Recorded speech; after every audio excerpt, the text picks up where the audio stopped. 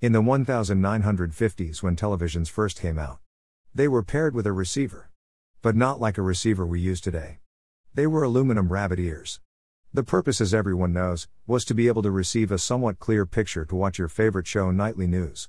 As much as this was the most amazing device to connect to your B&W or color television, it had many flaws. You always had to get up and adjust the angle of the antenna to get a somewhat non-snowy picture. But as you walked away after 5 minutes of finally getting a clear picture, it was horrible again. Some suggestions that kind of worked was putting aluminum foil on it to get a better reception. But sometimes it's nice to have a reliable friend and or an understanding husband or wife to stand by the antenna to keep the clarity going, lol. In 2009 the government started to begin the analog to digital phase for OTA antenna users. If you had a cable service, you were set and nothing to worry about.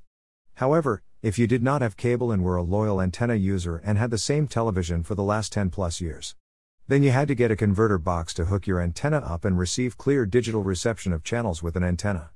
Over the years, as new televisions came out, they had the digital converter built into the television. All you had to do was connect your antenna and receive channels.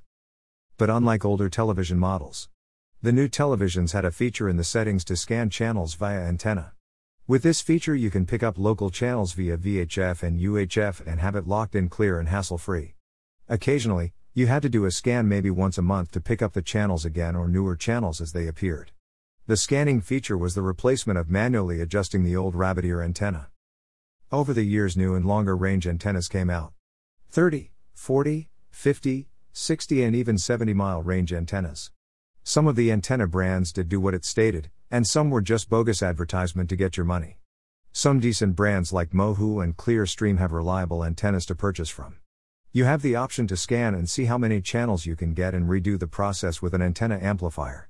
The amplifier gives a more powerful boost to make those weak incoming channels clearer and add a few more as well.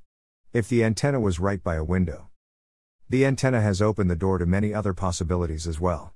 If you are really wanting to ditch cable, but afraid because you will not be able to record your favorite local stations like a VCR did back in the day, there is nothing to worry about since you can hook up an antenna to a Tableau device or a Fire TV Recast to receive and record all your favorite local channels. You can record up to 4 channels at the same time.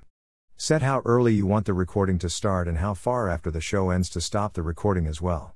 Just like a DVR from a cable company. Just as people thought an old technology was dying or was completely gone and dead, has risen one more time and opened the eyes to everyone with many options to use an antenna for. Makes you truly understand that you do not need cable to receive local channels that are completely free over the air. No worries about blackouts due to bureaucratic bullshit between cable companies and local stations about contracts to rebroadcast for millions and billions of dollars.